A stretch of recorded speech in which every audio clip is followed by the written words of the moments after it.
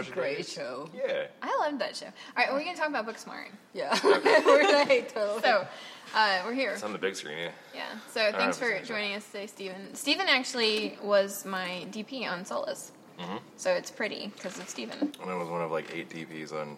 We might want to say what DP means, because when you said DP... Oh, director of photography. Yeah. Okay. Yeah. Cinematographer. Yeah, that's not good. Just running around saying DP. DP. Yeah, my mom was somewhere completely different. Yeah. What did you think of it? Boring. Boring? Yeah, no. No. That's... I work in a college in Title IX. I've learned a lot. I'm a white male, so I mean... You just know. You just know. Yeah. Well, anyway, so... Learned something new today. Yeah, so Booksmart, this is my second time seeing it. I love Booksmart. This is your choice. You chose. So we'll be doing Booksmart this week, and then the next episode we'll be comparing and contrasting that with Superbad. Yeah, because they're basically the same movie. Right, except Superbad's the older brother kind of version, right? Yeah, Superbad this was 2019, and then Superbad was 2007. Okay, I haven't seen Superbad, so we're not talking about that today. We're talking about Booksmart. So I love this movie. This is your first time. Mm-hmm. Did you like it? I liked it. It was not what I expected. Yeah. I've seen it online. I just not really caught my attention because it was kind of like high school kids, not really my demographic, my area, but I really enjoyed it. Parties were not that way when I was in school or high school or college. I never are when you're like watching a movie regardless, but it's interesting because now I have a daughter that is, a teenager, and it's kind of like, this is what she's going to get into. It's kind of like different kind of attention now. I know. Well, the high school movies are never quite the same as real they high get school. the inspiration from somewhere. But I gotta say, I did substitute teaching for a while, and like the characters are all kind of there, but it's just obviously heightened. But there are some things that we didn't see in our high school that I think are actually popping up a lot more now, or like the gender-neutral bathroom. That was interesting. I've never seen that in a high school movie or at high school. But I don't think they're doing it. We're in Memphis, so I don't think Memphis is... We're too Bible Belt. It's common in the South. But it's happening, though, right? Like it's happening in the US. Like, it's happening in, I went to a bar the other day and they had, gender-neutral bathrooms, and it was kind of like, go whichever. And I was like looking, and it's kind of like, I can if you're around. They were like, go whatever you want. Yeah, I like that. Especially when you're a woman and you want to go pee in a crowded place. There's usually a line to one and not a line to other. Mm-hmm. So it's kind of like, I can go whatever I want. I thought this movie did a really good job of the whole idea of, gender neutral or inclusivity without overdoing it. They didn't, necessarily draw attention to it. It was just kind of there. You know what I mean? Yeah, the representation was across the board. And there was no, virtue signaling. It's kind of like, we want to preach, and this is the right way to do it. It was just very, there. The way things are. They just showed people, and like one of the main characters happened to be a lesbian, which it's mostly inconsequential throughout the entire movie for the most part. Yeah. She's still just kind of like an archetype. We haven't done the Superbad one, but she's more like the Michael Cera character in Superbad, or there's any X number of those characters throughout all of these movies. They kind of follow those archetypes more than like the lesbian archetype. Mm-hmm. They just presented things, and they did a lot of... That was one thing that I will say about this movie over some of these other ones, is that, especially with comedies, this did a lot better job on the filmmaking side of it. Mm-hmm. Like, they did that whole claymation sequence. Yeah. They did a lot of showing things through nonverbal performance or photography or editing, as opposed to having people stand around talking, which when we get into some of these other teen coming-of-age films, you're going to see that that's not how everybody does it. A lot of it is just actors standing around talking to one another. It was such a clever movie, too, because, at first, you kind of think it's going to be like every other high school movie, whatever. But when she's in the bathroom, that scene, and she finds out that everybody, she's been working really, really, really hard her entire life, and no fun, just work, which was, by the way, me in high school. Actually, that's me now. Yeah, it's you all the time. That's me all the time. Yeah. But, I love the message of this, because it doesn't matter. It just doesn't matter. Because, all the kids, having, they all got into Yale anyways. They got into these big colleges. Yeah. And just everything broke down. That was the one part that I was a little bit okay, this whole school is overachievers. Obviously that's not true, but I think that it worked for the message of the movie, that. Because we definitely are in an era where working hard doesn't necessarily get you places. Exactly. You know, like it just doesn't. And I mean, working hard's great, but like, you know, back in the, 50s are like, if you work this hard, you can work your way up the ladder. Now it's like, hey, or what does it matter? It's like you work really hard and you get there eventually, where like, which is current crisis that I'm having now.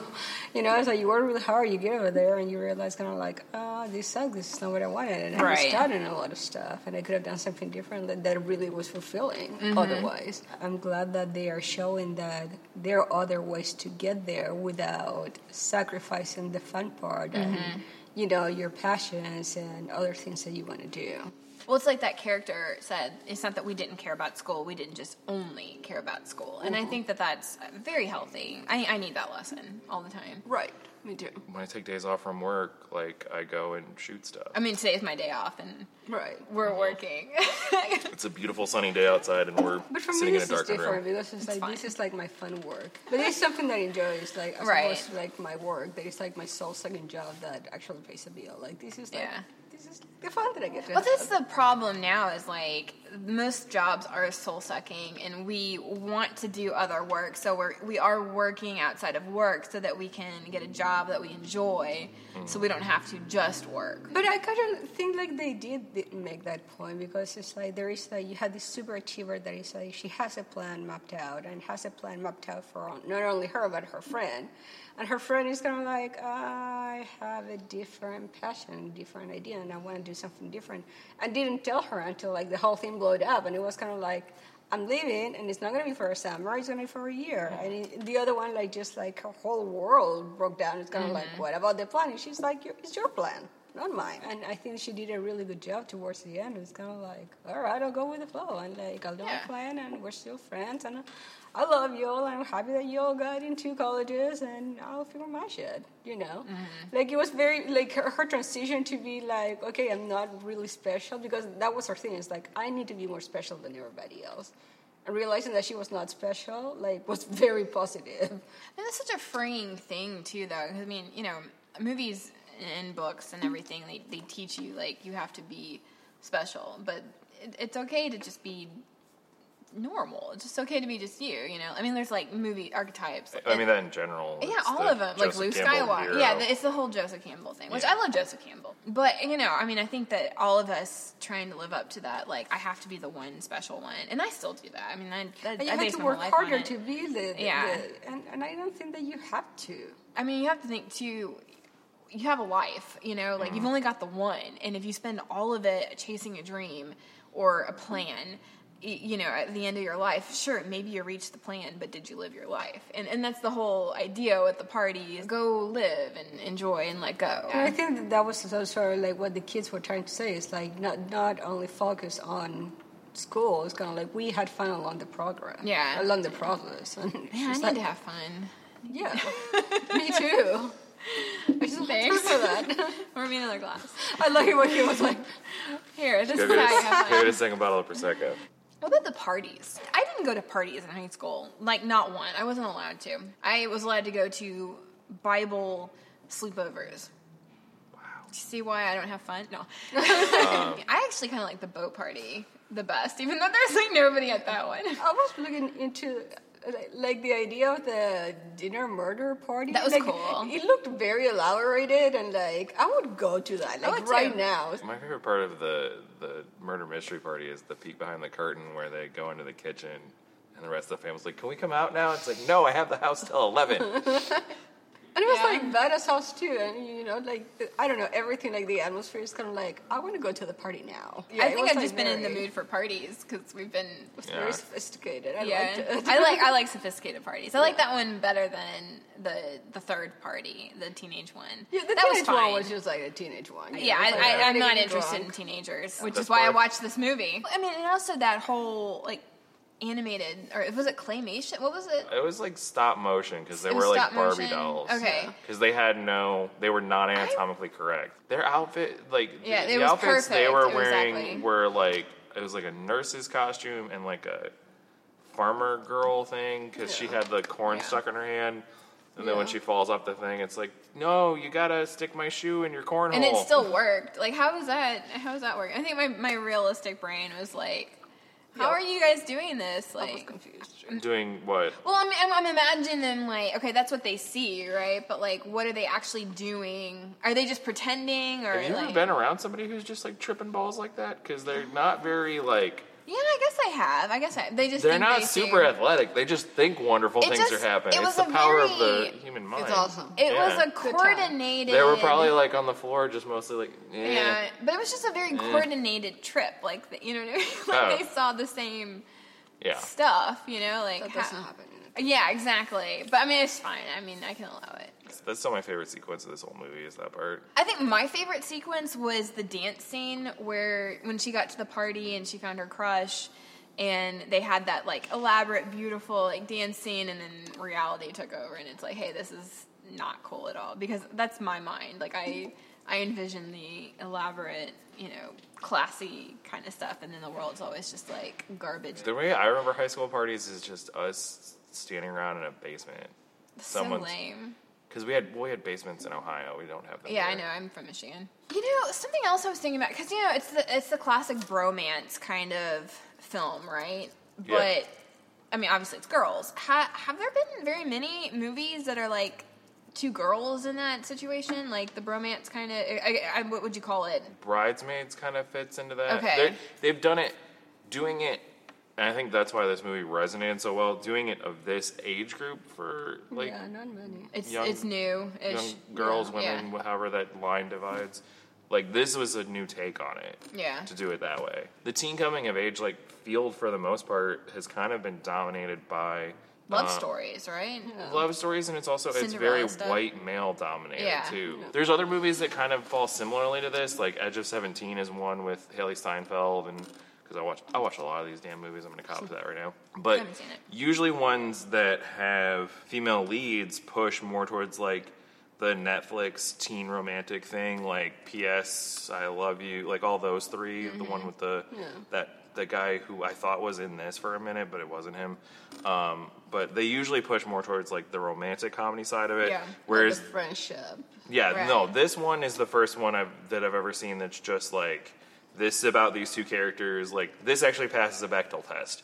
Mm-hmm. The rest of those don't necessarily. Right, yeah. It was what I'm thinking. Very refreshing, just the friendship. And also just relationships with other women, too. Like, one girl in the beginning in the bathroom that was the enemy. Like, you know. AAA.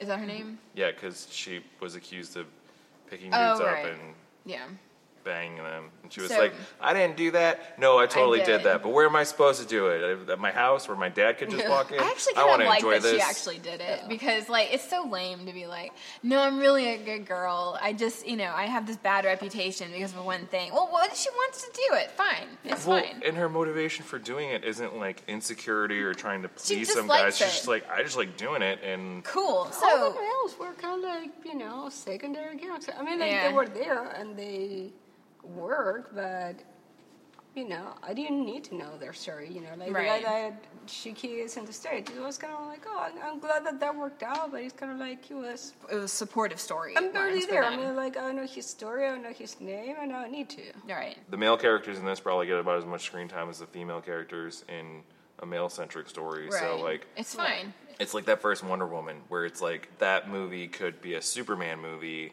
and you would just make Lois Lane instead of Steve Trevor, and it's like it's the same thing. But I did like how in the end it didn't turn like that whole this person's an enemy and stay as an enemy, or I'm better than you kind of thing. Like everybody was just kind of like, hey, let's, or you had to like put her down and have a win sort of situation. It was just very like, hey, let's just accept each other and be cool. It was kind of like we grow out of this situation. Like it was a good experience. We all grow, and that's what she said in the speech. You know, it's kind of like, love y'all, learn a lot, go be great, toodles. You know, it was so positive. Yeah, it's a really positive movie and a good. I mean, that's something. I mean, wouldn't you want your teenage daughter to watch something like that? Oh, she's gonna watch it. Yeah, it's so much better too because like some of these other ones that are like the teenage ones. I mean, obviously they're all romantic, but it's very much that Cinderella kind of story, or I don't know, whatever, where you need a man. A lot of them, like again,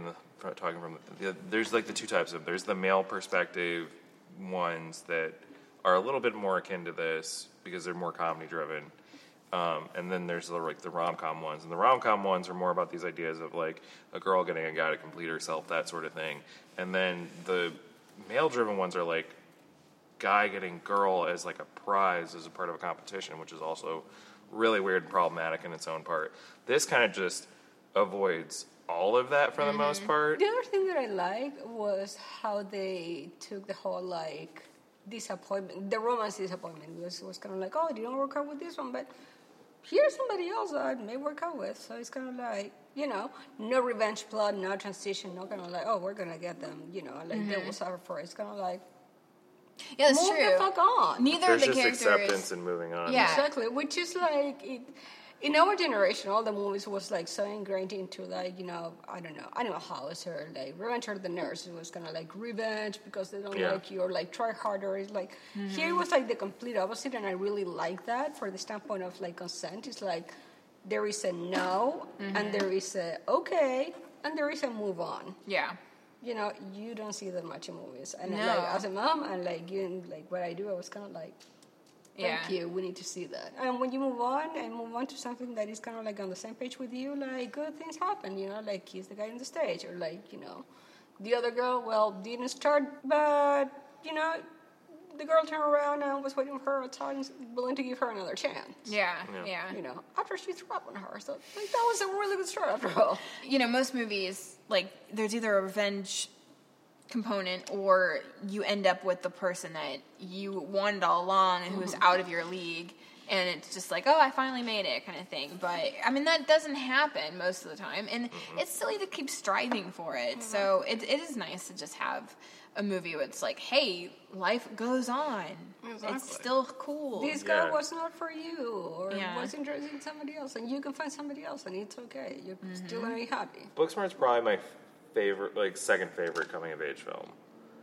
Because my favorite is still Dope, like, far and away, because that is the only one that I've ever seen that actually has, like, real consequences to it. I haven't seen that. This movie's about, like, finding yourself and going to a party. Dope's about, like, running drugs and Bitcoin and, like, trying to, like, survive and not get killed by a bunch of gangbangers, but brilliantly done.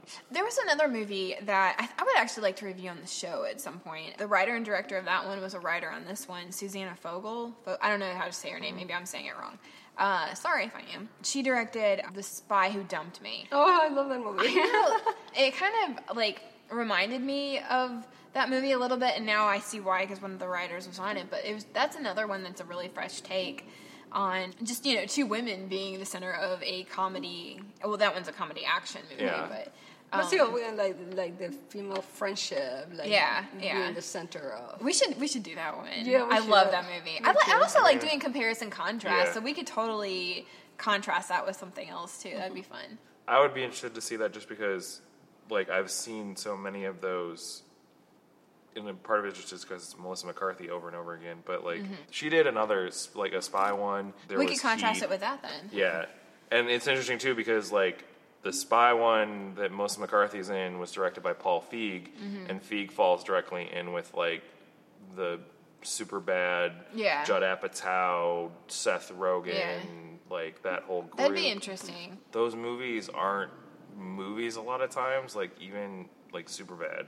That one you'll see it's like it's not really a movie, it's edited improv. Like, again, with this, it used the full film language, whether it was cinematography or editing or, you know, blocking, just non-verbal stuff to kind of convey things and tell things as opposed to, well, show things as opposed to telling things. It was such a clever movie on, you know, just letting these female characters be, and without having to preach. Flowy. Yeah, I heard this story, and correct me if I'm wrong, someone on the internet, I guess. I think it was It's Always Sunny in Philadelphia. And I think the guys were, like, struggling to write Dee's character because they kept trying to, like, think of her as a woman and blah, blah, blah, and they just kept getting tripped up because they're like, we don't get it. We just don't know what to do. And she was like, why don't you guys just write me, like, a guy and just stop thinking about it, just write it, and then all of a sudden it worked, you know. And I think that happens a lot in movies too. Like, you know, we're definitely trying to, like, make more movies that are female centric and normalizing the female voice or female stories. And I think that sometimes movies get tripped up by calling attention to it without just letting it be normal and, you know, letting us just soak it in as it is. It's like that line from Mean Girls, like, stop trying to make fetch happen. Like, just let your characters be. Don't try to, like, force them or, like, force the idea. Like, again, the reason why I think this movie works is just these characters are just these characters. And you're just telling a story, and they so happen to be two girls. One so happens to be a lesbian. I mean, the closest thing you have to like a stereotype is probably like the gay theater nerd, because but there's a reason some stereotypes are accurate. But it works. But it's not over the top. It's not pushy. You know, like he is who he is, and you know, it feels into the narrative too. Yeah. That kid actually is like a huge theater actor, so like it fits perfectly that he would do that. Well, anything else about the movie that anybody wanted to talk about? I think the only thing I was missing was a dog. A dog? Yeah, I feel like there should have been a dog. I have a dog. Come here, Mochi. Oh, come here, baby. Aw. No. That's Mochi. That's not a dog, that's a gremlin. Oh, she's so hyper. Oh. You're the cutie. Yeah. Right. Well, thanks for joining us today. I hope you guys enjoyed our discussion, and we will be discussing Superbad next. And I've never seen it, so I have no idea what to expect. You guys have both seen it, right? Yeah. Okay, don't tell me. We'll see what I think. Okay. Especially after watching this one. I have a feeling it's not going to be as good. But I don't know. Maybe it's funny. Who's in it? I don't even know. I don't watch comedies. I don't know anything about this. Don't worry about it. Okay. We'll see what happens. It'll be fine. Yeah. Don't worry about it. It'll be great. It'll be great. Don't. We'll see you then. Don't worry about it.